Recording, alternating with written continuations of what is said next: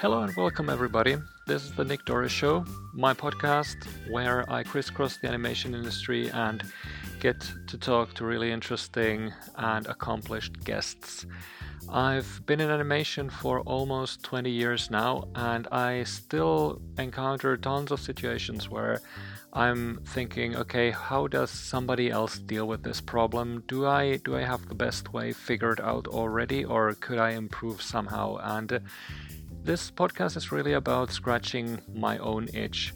I get to ask smart people about their solutions to common problems, and I hope that you find this as interesting as I did. And I really appreciate any feedback on these episodes, so feel free to drop me a line at nick@nickdora.com. That's nick@nickdorra.com, or via Twitter or LinkedIn. And if you really like what you hear on the episodes, feel free to give the podcast a 5-star rating on Apple Podcasts so it will show up for anybody else looking for similar content. This episode is kindly sponsored by Selection, the developers of Selection 2D, the software that is used on some of the most successful animation series in the world like Peppa Pig, Bluey, and Mr. Bean. Today, my guest is Jean Kitson, who runs the agency Kitson Press Associates with her partner Julie Press in London. They represent creative talent that works across all media, including writers, directors, producers, you name it. Jean started her own career working in production and development, including work on the first ever episodes of Midsummer Murders. She then switched to agenting and eventually started her own banner in 2014. Among the many things that we talk about in this episode are what an agent actually does, how they can help creators and producers with their challenges, and how you should approach an agent when you're looking to hire the talent that they represent. So with all this said, please enjoy my conversation with Jean Kitson. Jean, welcome to the show. I'm pleased to be here, thank you. And people will have heard a short intro of you already, but in your own words, can you share a little bit about how you ended up where you are right now? Sure. I mean, I came out of university with an English degree, which meant I wasn't really employable for anything. And I moved to London and I applied for everything in my university's newsletter, careers newsletter, that week. And I ended up working for a TV drama company. Back in the days when it was that easy, I lied and said I had a car so I could go to Pinewood Studios. And so I worked for a couple of years in TV drama. It's my one IMDb credit is working on the first episode of Midsummer Murders. Ooh. But after that, I went traveling for a bit and I wanted to kind of see how the rest of the industry fit together. And I applied to work for an agency just as a temp. And I was very useful to them because I lived close by, and I spent a year filling in for assistants at a very big agency. So working for writers agents, actors agents, book agents, crew, the whole thing. It was a great grounding, and I realized this is the world I loved. So after a couple of side steps, I worked for a sitcom company for a year. I worked for another big agency for a year. I started working for a fairly small TV and books agency, and I was there for a long time. 13 years. And towards the end of that, when I had children myself, I started working more in kids media and with kids writers, partly because I was watching more of it and it brought me back to a love of animation that I'd had way back in my teens and 20s, but hadn't pursued. And then 6 years ago, I left that company and started up what was then Kitson Management, grew to become Kitson Press Associates, and for me, the kids media side of that has grown as the company has grown. It's been an area that I love working with writers in. I love the media. I love the work that's created. And so it's been a real adventure and a journey for me. And really the last 6 years, growing the list so that now we at Kitson Press represent a really strong list of kids writers, preschool, 6+, even up to teen, tween, live action, animation, anything you can think of, we've got writers working in that field. That's, yeah, you have a very impressive roster, and we are also happy clients of yours. And you said that there was something when you first worked at when you had your first agency job that made you love it. Can you dig a little bit deeper into what was it that you fell in love with at the job? Actually, it's quite a shallow thing in that what I love about being an agent, it's as a total job for people who get bored easily and who like being, and who like being jack of all trades, because it's a very mixed job. In some ways, a bit like being a producer. You know, there are so many different things that you need to be pretty good at. Um, you know, I love doing deals. I like the nitty gritty of agreements. I wouldn't like to be a lawyer. I wouldn't like to be a head of business affairs. I don't want to be doing them all day, every day. I love the creative side, but I'm glad I'm not a development producer and that's all that I'm doing. So for me, I quickly realized that that mix of different things was what I found really exciting about the job as a whole. Yeah, that's definitely something that I've been hearing. It's a very versatile field. What would you say are some of the most common misconceptions that people have about, what agents do? Um, that we lunch all the time, although I think that's probably an old story. I think people just go out and lunch all the time these days. Well, first of all, I think there's a big difference between what US agents do and what agents in the UK do. That's still quite a different world.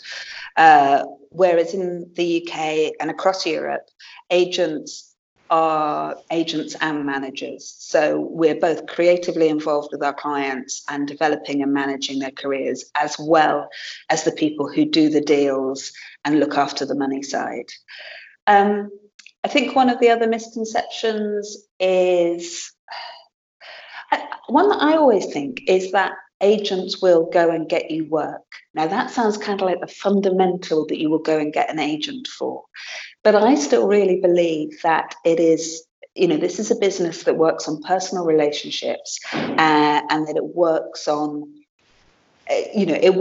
writers having relationships with producers and development people. So as an agent, I very much see it as my job to work with the writer to think about who they should know, who I believe they would chime creatively with, that they would work well with and enjoy working with, and to make introductions.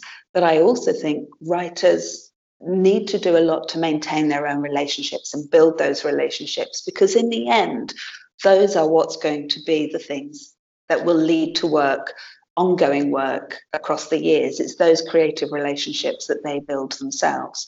So yes, we as agents have a role for knocking on doors, what shows are recruiting, who needs writers, putting writers up for it. But actually, I think the long-term building of a career, we try and support our writers in developing their own relationships. So yeah, I think sitting there and thinking that your agent will just go and get you work, I think is a little bit of a misconception. Yeah, that's but I think that the way you're also explaining how you then help with building that career, and that there's actually this difference between the US and the UK style of agents. I think that's an important distinction. Yes.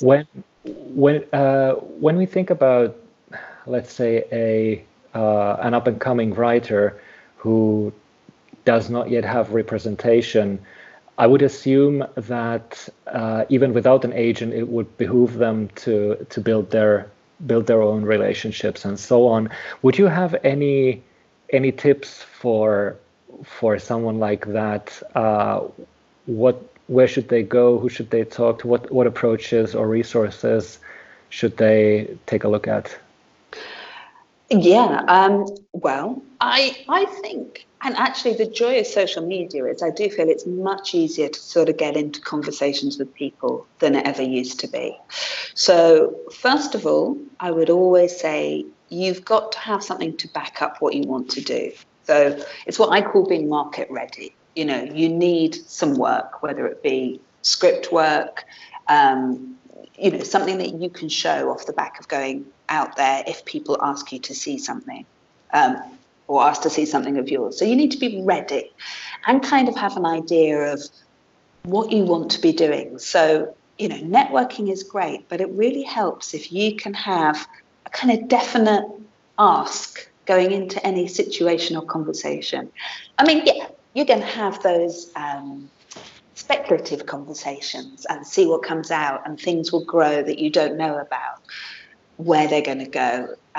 But I think yourself having a slightly clear idea about where you would like to go will help you shape a conversation. So rather than just being a new writer going, hi, I'm a writer, I'd love to work with you, what is useful to be able to have in your own mind is, I'm a writer who really loves 4 to 6 shows. These are 3 or 4 of my favourite shows. These are why I think they're so great. I would love to work on something like that. So you don't want to go into a conversation necessarily saying those things, but what I'm saying is to have an idea of what you might want to achieve from networking. So that's moving us on a step further, but come back to where you can network. I mean, certainly getting to festivals, I think, is a great way to start. It's not cheap. There's no, there's no way around that. But I think as a student, or, if you can sign up as doing a blog on something, so CMC will often support newer writers coming along to it. AMAC, I think there are good rates for students. If you can get yourself along to any of the big festivals and just start talking to people. I mean, I love CMC in Sheffield. I just find it that's a children's media conference, and it's in early July in Sheffield. And I just find it a really relaxed place. I mean, it's been incredible for me as an agent to just go and start talking to people and start putting things together. And then you build that network out of there. In kids media, LinkedIn is a phenomenal resource. I'm finding that a number of my clients are being approached directly by companies in India, Pakistan and Korea, who are looking for writers and maybe aren't plugged into the official channels, but they are going out there and finding people on LinkedIn. So you can build your social media profile. It's basic, but I still think having a website, just a place that kind of declares who you are, is really useful. And what I love about working in children's media is it does tend to be a bunch of people who are actually quite open to conversations. So I think you can get into conversations on Twitter. You can get into conversations maybe via LinkedIn with people who are accessible. So actually the traditional way of going and knocking on a company's door, which you can still do, and I think you should always try the official routes, but I definitely think there is room to just start making some noise about who you are, what you would like to do.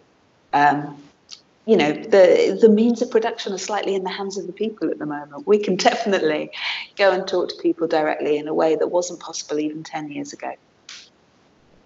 Definitely, yeah. Well, that's some really good advice for anyone, I think, starting out, and especially for writers. Is there, talking about people approaching each other, if we turn the camera angle a little bit around, and let's say we have a producer who approaches you in search for a writer, how should that producer ideally be prepared? Because I would assume that you also get various kinds of introductions and are contacted via all these different means. What would an approach be that makes your life easy and the resulting relationship as fruitful as possible from the get-go? Sure. Well, I mean, it's difficult in these days of having to be very cautious about how much information you share. For me, the NDA is slightly the bane of my life, but that is the way of it sometimes, the non-disclosure agreement. What is ideal for me is if a producer approaches, is the more information that they can share, the better a suggestion that I can make to them. So what I always want to know is, what is the show? If you can't tell me exactly what it is, what I really want to know is what the age range is, what the tone is that you really want to go for in the show.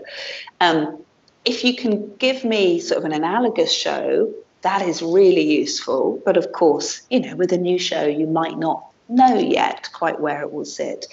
But, if you're looking for something that's really great, character comedy or something that's more action gag-based comedy, if you can define the tone that you're going for, that will really help me to make specific suggestions.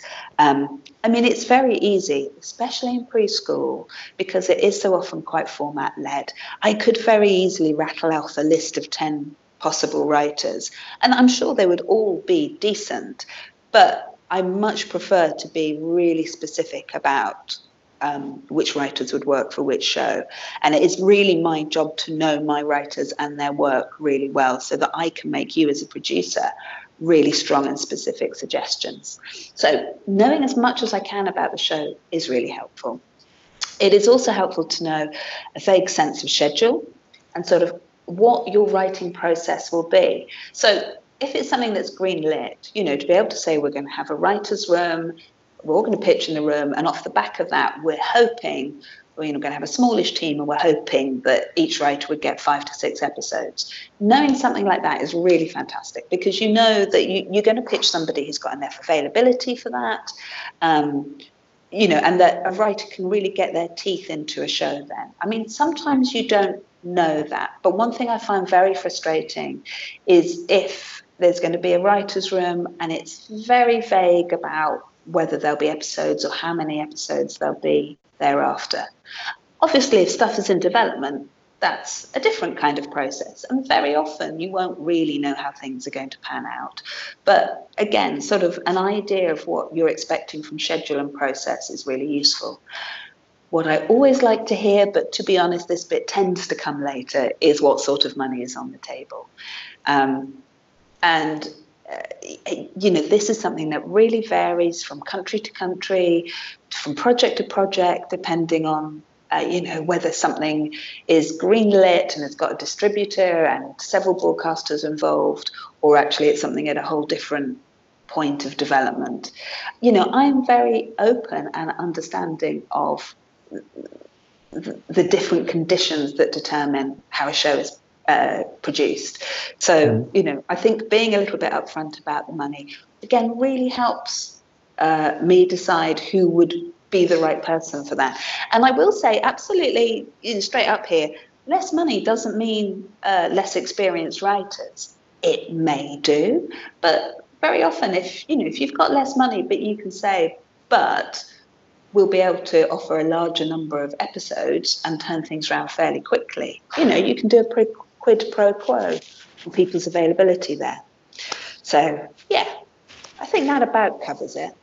Yeah, I think that's a very good point you're touching on in terms of the different variables that are part of any deal, meaning that it's not only money that you ever negotiate about. You always have these things, as you pointed out, like schedule or the status that the project is in, how far it's advanced, because again, that gives you an indication of the certainty of something going forward. And as you said as well, like if it's one very well paid episode versus a bunch of episodes that are paying more, you can do a quite simple calculation around that, I suppose, to see what works.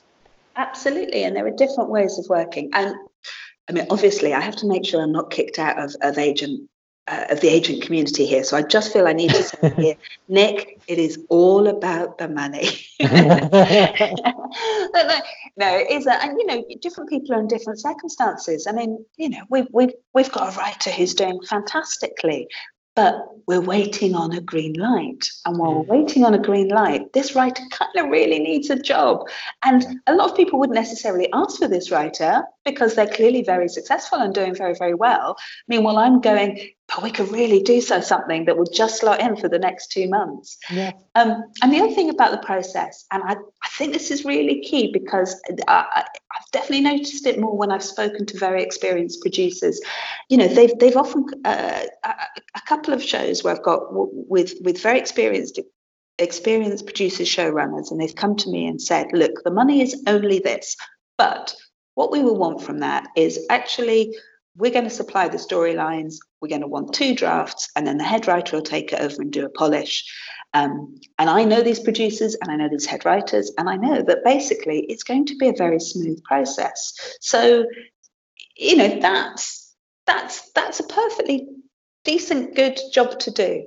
There are other series where things are early on in development, and you just know it's going to take a while, because very often the first series of something, however brilliant all the development work is, until you actually get into scripting 52 episodes and you've got your storyline, your storyboarders on board and your director on board, you know, you don't really know how it's going to bed down. So very often those first 10, 15 episodes on a new series are painful. I was trying to think of a more diplomatic word. They're painful.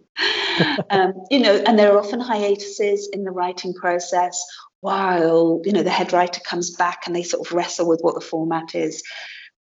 We know that happens. And I think sometimes producers aren't honest enough about it. You know, we end up as agents going, what's happening? Why aren't we hearing? Why aren't we hearing? You know, I think it's perfectly fair to go, actually, you know what, we're first series, we've just got to bed some things down, we're doing a little bit of a tweak, hold fire, we'll be back to you within a month or 2. You know, but of course, when you're right in the middle of a situation, it's not so easy to step outside it a little bit and see exactly what is happening. So yeah, exactly. While we are on the topic of negotiation, and you said that was one of the parts of your role that you enjoy. Do you have a certain way on how you prepare for negotiations? Because I assume that it's a pretty big part of what you do every day, or at least every week. Do you have a certain process to that? See, how much do I want to give away here? I'm making it sound like there's so much more of a process than there is. I think what is useful for me, you know, having been in this area for a while, is what I have is a really good overview of rates, both for my clients, but also across a number of different countries. So what I will have in my mind is very clear. You know, I've got in my head quite a clear rate card of what I think is achievable for different projects, different broadcasters, different territories, and different writers. Certainly, to be honest, within the area of kids media, when you're talking about writers for hire on shows, animated shows, or even live action shows, as a writer for hire, that range is fairly limited. You're working within a fairly narrow ballpark. Obviously, once you get to head writer, showrunner, you're in a different place. And then what I am very aware of is what added value is my client going to bring to this project, not only in terms of their talent and how brilliant they're going to be creatively in the development process, but also, let's be honest and frank, how their experience and name is going to help a producer to sell that project in the international market. You know, and that carries a value. Yeah, if you, as a producer, can go along to, let's say, for argument's sake, Netflix, with a writer who is pretty shiny, you know, they've been doing really good stuff at a really good level, it is going to help you. And, you know, that is always that payoff. I always think about, when I'm doing negotiation, really talking again about sort of the early development stage. For me, it's very much a trade-off of risk. If a producer is prepared to take the majority of the risk, i.e., pay really good development money up front, you know, it's their idea, really good development money, So the producer is really absorbing most of the risk there, and the writer becomes at that point more of a writer for hire. So absolutely, I will want a good, strong role for that writer guaranteed further down the line. But it is slightly different than if a producer is less well funded and the writer is bringing a different, maybe, or the writers may be bringing a different status to the project. So more of the risk then falls on the writer's shoulders. So let's say it's a writer who's very in demand, and if they choose to undertake this development project, then I will want much more of a guaranteed position down the bottom end of things, down the back end. I mean, what for me, I think is, for me, an interesting point, by which I mean a problem, in negotiating at the moment, is if you bring a writer on to develop a project, not necessarily their original project, but really the writer is going to bring a huge amount to it. One thing I find very difficult is the level of guarantee you can get about that writer's involvement if that project gets greenlit. And, I think if there's an area that I wrestle with producers most on, it is that. I do feel that if a writer brings enough to the project that gets it greenlit, even if they're not a big name writer, they should absolutely get to be head writer or at least a minimum number of episodes or some involvement. But producers find this difficult to guarantee because who knows who the big complicated network of, all the different stakeholders there are going to be further down the line. So yeah, that's true. And as a producer myself, it's also something that I have been in those discussions, and then it's always an interesting back and forth, I find, of language that you're adding to a contract, with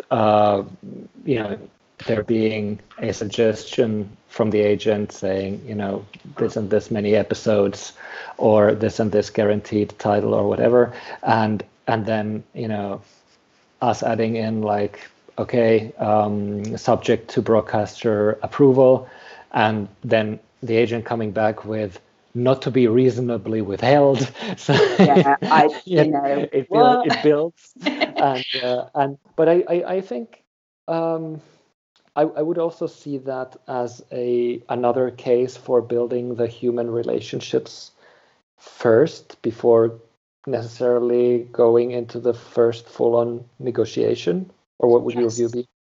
I agree. I mean, I think when you're saying, are there some misconceptions of what agents are? As an agent, it is my job first and foremost to look after my client and to look after their work. I am their representative, and I will always fight for the best possible deal that I can get for them. I also have an understanding of the bigger picture. And I think, I'm very interested actually in the whole way that children's media works and that wider way of things working. And personally, I believe that you can get further by working collaboratively with producers and with a real understanding of what it takes to get the show made, because it doesn't matter how brilliant a deal I get. If I make a deal that protects my writer so strongly that then the producer cannot sell that program forward, then nobody's better off. Yep. Yeah, but it's finding what that middle ground is. And, Nick, you and I have had arguments about this, and I will have many further arguments about this, but this is the crunch point. And I have a lot of sympathy for producers with this, because I also appreciate that, you guys have to sell on to a wide range of stakeholders, be they distributors, a number of different broadcasters, or even if you can just sell to one broadcaster or one platform who will pay enough to make it happen, they will have a lot of demands on the project that may not be compatible with the deal that we maybe already come to.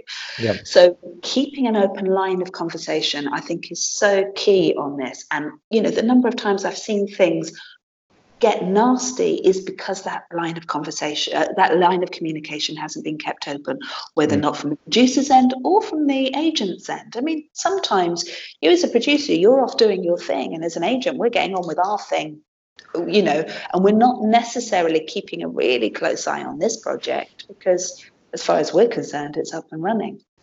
So, that ongoing communication is important. And I think as well, being realistic about what the broadcaster's requirements are. I mean, if I could make any changes in the world at the moment, I do think there is a little bit of a culture clash between the sort of European writer for hire way of doing things and the American writer's room way of doing things. I mean, sometimes it's negotiated beautifully and actually the strengths from both systems feed into each other. But I do sometimes worry that a project that's been developed in Europe or Africa or the East then goes into maybe a US platform, and they kind of want it to be run in an American way, which means that the people who've been involved in the early stages of creating maybe get sidelined. I think it's a little bit of a question of trust in different ways of doing things. And I think it's a little bit of a question of trust in animation companies and production companies, because there's a lot of newer animation companies, newer production companies who are maybe led by very experienced people, but maybe are not yet proven to the broadcasters. So, I think I'm an optimist always, and I believe this trust will come. But I think there are a few projects where that trust is not there as fully as it should be from the broadcasters yet. Maybe I'm speaking out of turn, but that's, just from where I understand things. I think it does create a few problems, and it does mean as producers, sometimes it's a difficult, you guys are in a place where you've got to negotiate between the broadcasters, the distributors, and the writers' agents. And, I can absolutely see that you're getting pulled in different directions. Yeah. Can you elaborate a little bit more on the differences between those two models and where you mentioned the European writer for hire way and the US writers room way, and like how the two differ in a nutshell, and then what is it exactly that is called? Is it the problem that they'll be then staffed differently or whatever? But if you can kind of go a little bit deeper on that. Sure. Well, I mean, I don't have that much experience with the US system, so, people may well disagree with me on this, but obviously the US studio system has traditionally been writers that are hired and they go to work and they work in the room and absolutely write collaboratively in the room, team writing, and are there for a number of weeks. And being in the studio system, they get to be close to the animation side of things as well, which is, so they'll be able to discuss stuff with storyboard artists and have the director there. I mean, I'm talking really specifically about animation, actually, rather than anything else here.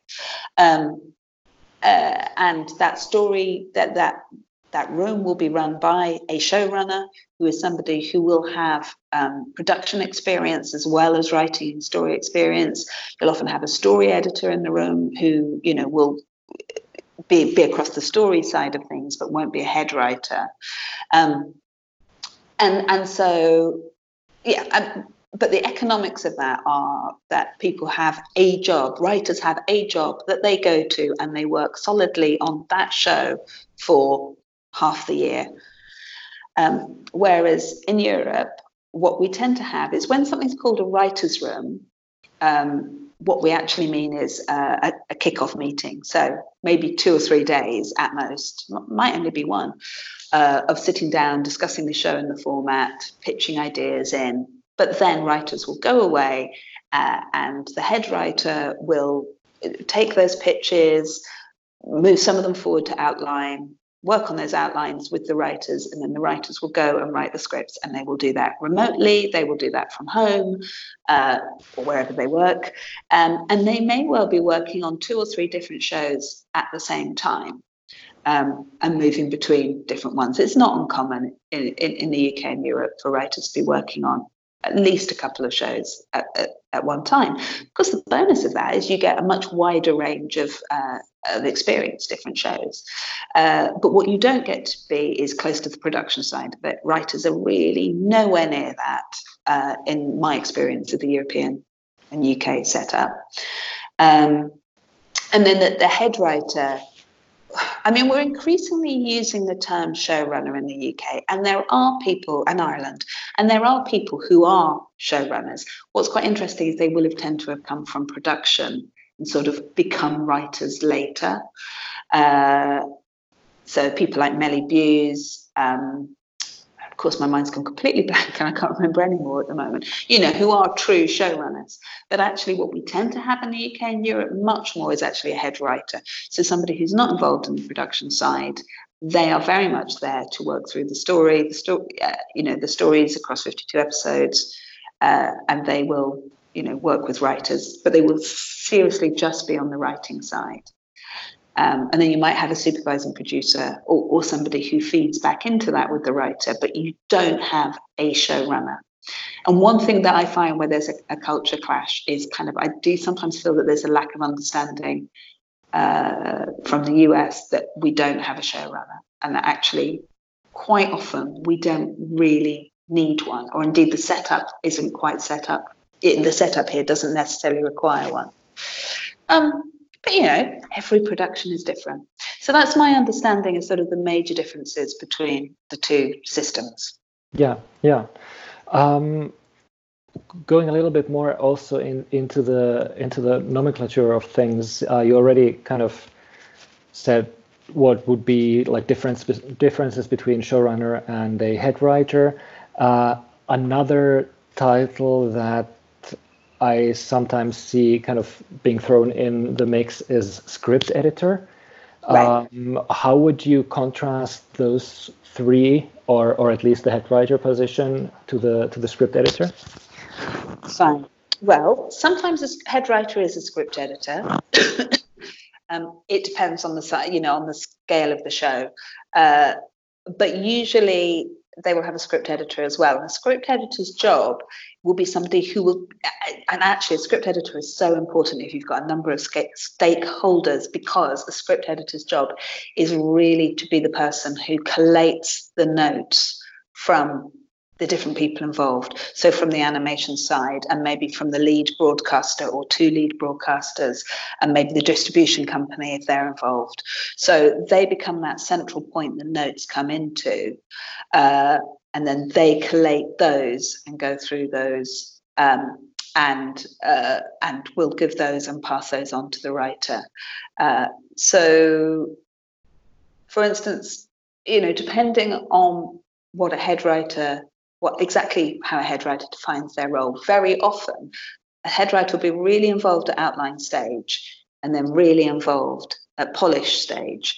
But in between, the script editor will be the person actually collating the notes and moving things from outline to first draft and first draft to second draft. And then maybe if you have a head writer, they'll come on and do either work on the polish or maybe give final notes for the polish. But again, there are different setups. Some script editors are much nearer a head writer, and you might not actually have a head writer. You might have a lead writer, or you might not even have a head writer at all. And the script editor is the person who's really overseeing the script. Or it might be a much more junior role. So it's much more of an assisting role to the head writer. So they'll do a lot of the admin and pass that forward to the head writer, or there'll be an initial contact with the individual writers, but the head writer will be copied in on it. Does that make sense? Yeah. I think the answer, as in many of these cases, is that each project differs from all the others. But Yeah. But I think it's always very helpful to have at least some of these things that the different titles encompass, to kind of have that in the open. Because I mean, I remember working on the feature film Nico and the Way to the Stars, which was a 4-country co-production, and we had 4 different countries and 4 different definitions for what exactly was meant when we talked about a shot, a scene, and a sequence. So it starts. I think it starts with finding common ground about what you're talking about, and then having these different views of people. And you don't have to agree with everything, but it's just good to understand where people might be coming from when they're talking about something. So actually, that. Yeah, and that is an excellent point. And maybe every production should start off with an idiot guide by saying, when we say a premise, this is what we mean. We mean 2 to 3 lines. When we say a pitch, we mean an expanded paragraph to half a page. When we say an outline, we mean a 2 to 3 page description, or 1 page, maybe 2-page description of exactly what happens in the episode. Scene by scene, we mean this. And if you can give examples from previous shows, even different shows, as you say, especially when you're working with an international team, which is happening increasingly, I think actually that first step is to go, let's make sure we're actually all on the same page with our terms here. It's incredibly useful, but I think we're all a bit shy of doing it because we kind of assume we should know this stuff. And we all do know this stuff. We just know it differently.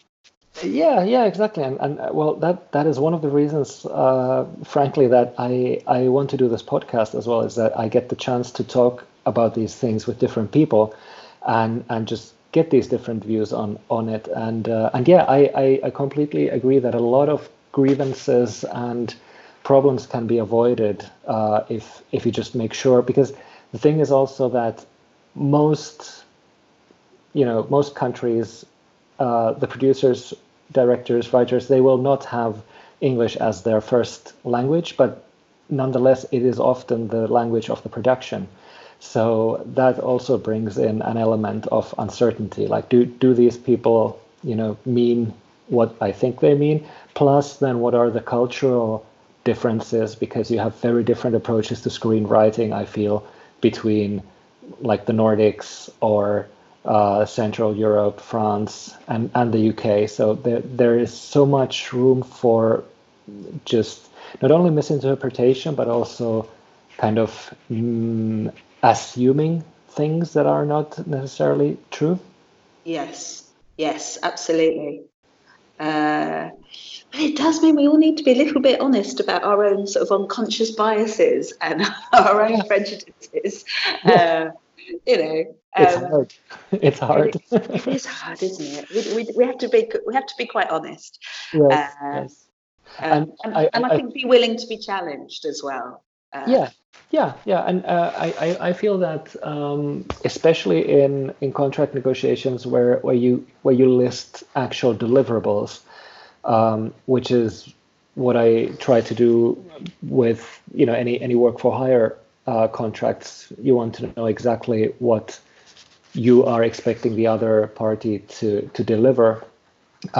Even there, it might actually behoove one to write out, even in a few sentences, maybe what does this actually mean? What's the definition for this? So that you're not expecting to get a Rolls Royce for the price of a Lada or whatever. Go on, please. No, it's just I mean, contracts that I've been doing recently actually have been ones that have got a list of definitions at the beginning of them.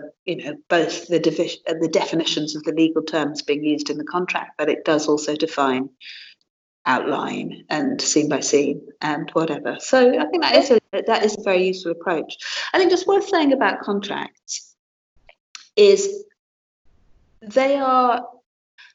I think a contract is a backstop for what is agreed when when things go wrong, which is not quite the right way of looking at things. But let's say you're in a good development process. the writer and the producer have a good relationship. The producer and the agent have a good enough relationship.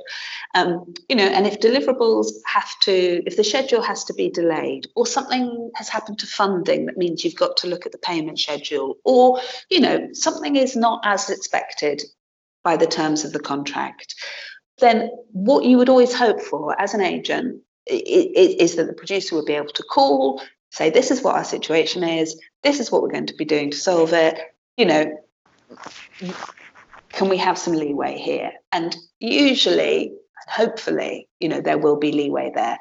I think there's always going to be a little bit of an understanding about a contract, is the place that you go to if you can't move forward otherwise. It's your backstop of what you've agreed. So if you get to a point where somebody cannot pay, for instance, but they've been,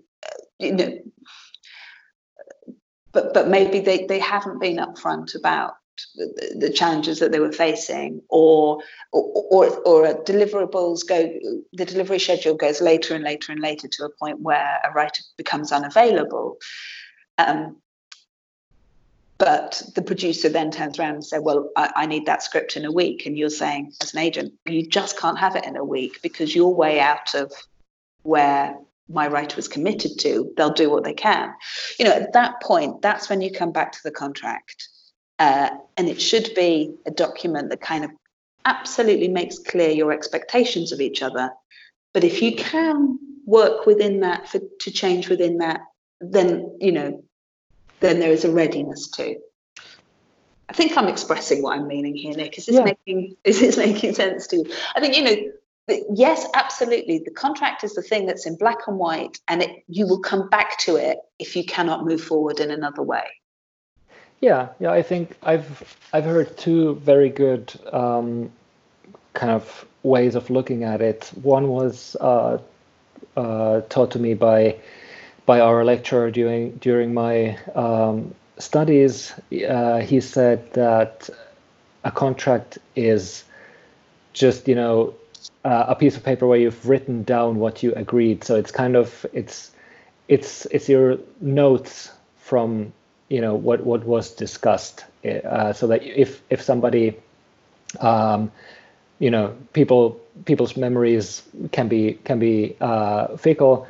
You can both go back to the same paper and remind yourself, okay, this is what was agreed. And another interesting way of looking at this was actually from a guest on the Tim Ferriss podcast show. I don't remember the name of the guest, but he said that he calls these disagreements, not agreements, but disagreements, because that's when you need them. So he thinks about it like, if there is a disagreement, then what do you do then? Because as you were saying, if it's all smooth sailing, you don't have to refer back to it. It's the backstop. It's what you go to when there's a hiccup.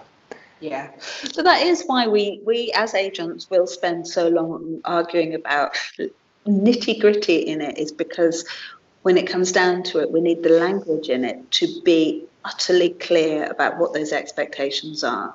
Yep. And it can be a frustrating process. I appreciate that, but I think that is why, because if you get into a situation and what is there in the contract is unclear, then it becomes a very difficult mess. And the reason why it's difficult is not only that everyone's annoyed, but we can live with that. It affects the rights. Just really straightforward. It affects the rights that you as a producer have and can assign. So, you do not want to be in that situation where anyone can cast any shadow of a doubt over the rights in a program that you hold. You just don't want to be there. Exactly. I think it is time well spent.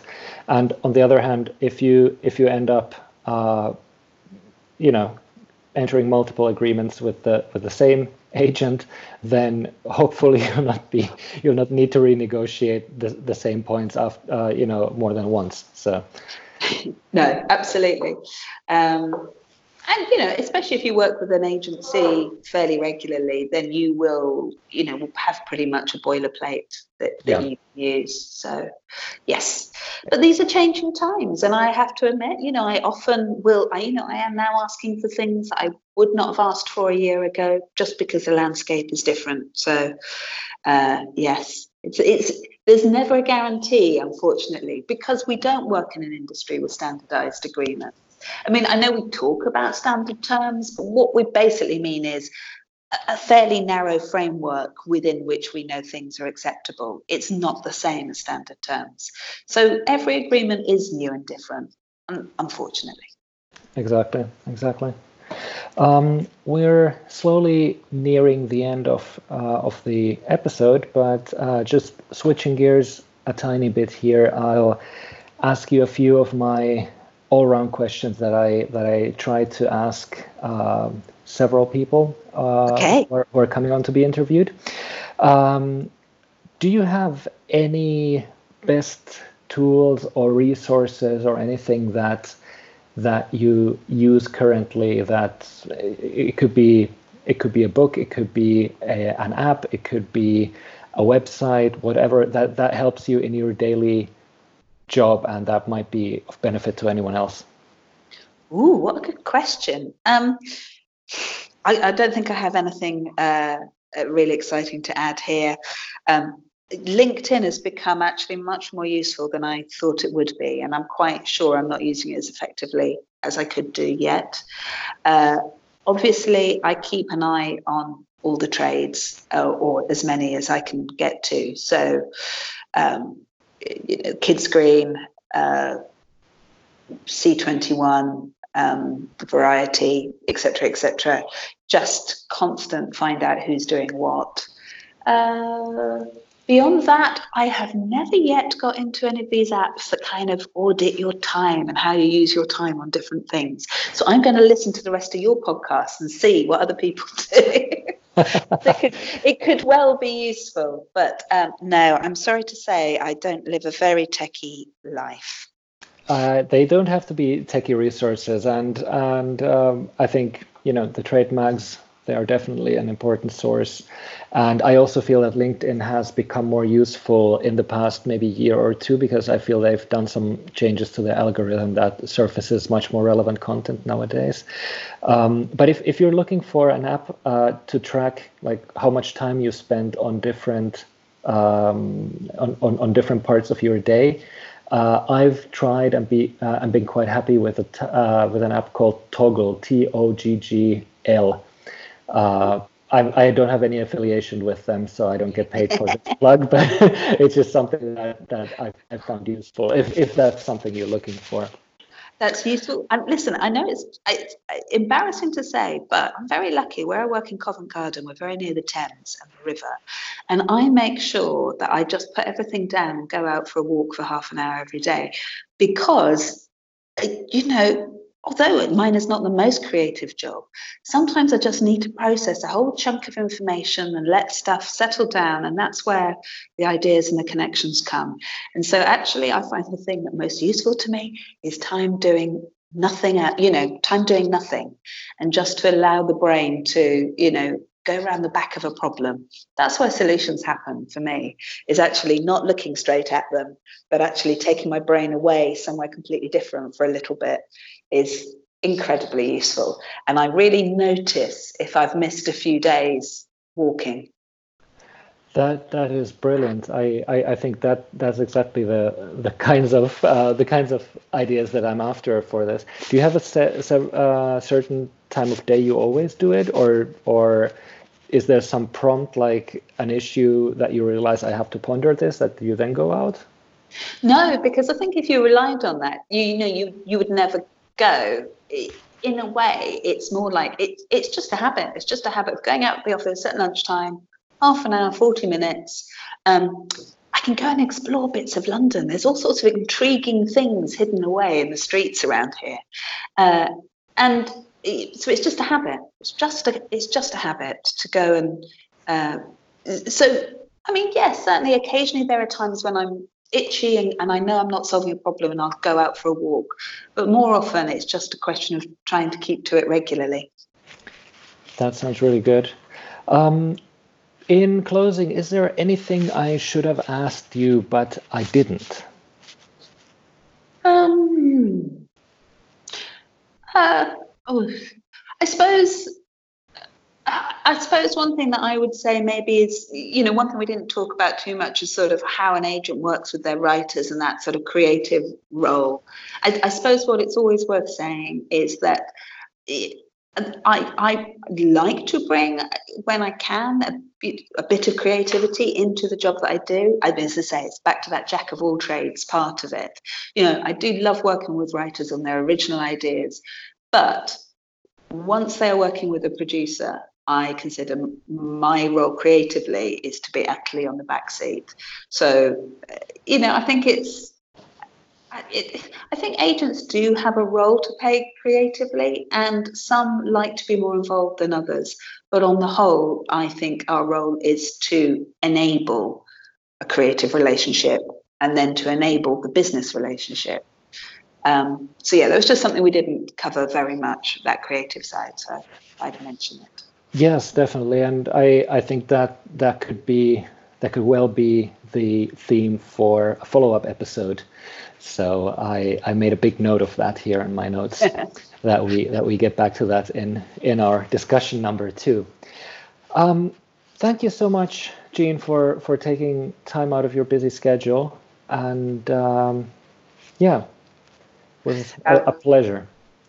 My pleasure too, Nick. Always good to speak, and I hope all the podcasts come together nicely. I look forward to listening to them. Thank you so much. Have a great day. You too. Bye-bye. Bye. And that's it for this episode. Thank you so much, everybody, for listening. Please do send me your feedback. Do give the podcast a 5-star rating if you enjoyed what you heard. And if you want to be kept in the loop on upcoming episodes, you can go to nickdora.com/blog to sign up for the newsletter so you'll be notified about the next episode. Take care. Hear you soon.